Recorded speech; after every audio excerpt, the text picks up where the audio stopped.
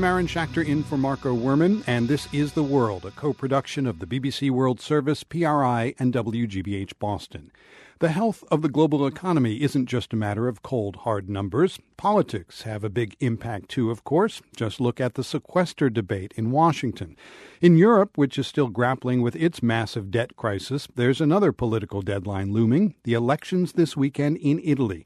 And the economy is very much on the minds of Italian voters after a year of massive budget cuts and tax hikes pushed through by Italy's current prime minister, the economist Mario Monti. He's a candidate in the election, but he's not the frontrunner. That would be Pier Luigi Bersani, leader of the left-leaning Democratic Party and a former communist. His lead in the polls is shrinking, though. Many voters find him boring.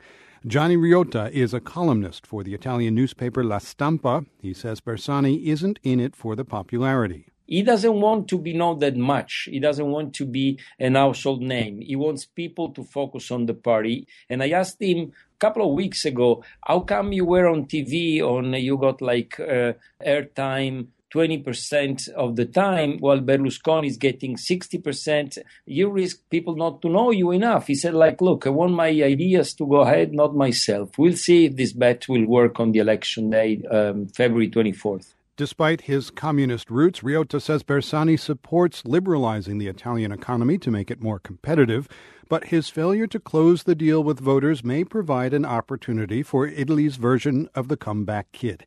Yep, the scandal-tainted former leader of the center-right, Silvio Berlusconi. He was forced to resign at the height of Italy's debt crisis, criticized for not having the political courage to make the necessary budget cuts.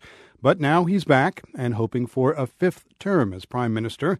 Riotta doesn't see that happening. Berlusconi won't win, but the idea that since Berlusconi lost power in 2011 to Mr. Monti, he had gone away. It's a delusion that the Italian center-left followed. Riotta says Berlusconi could get enough votes to complicate the election's outcome. That could lead to tense negotiations to form a ruling coalition.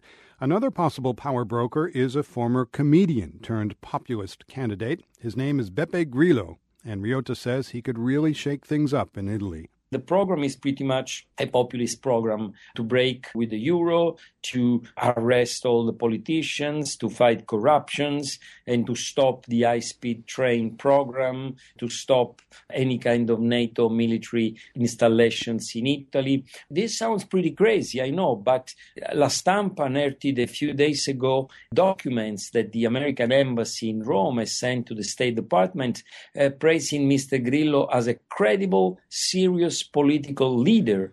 That was Gianni Riotta, columnist for the Italian newspaper La Stampa, talking about Beppe Grillo, a comedian-turned-political candidate in Italy.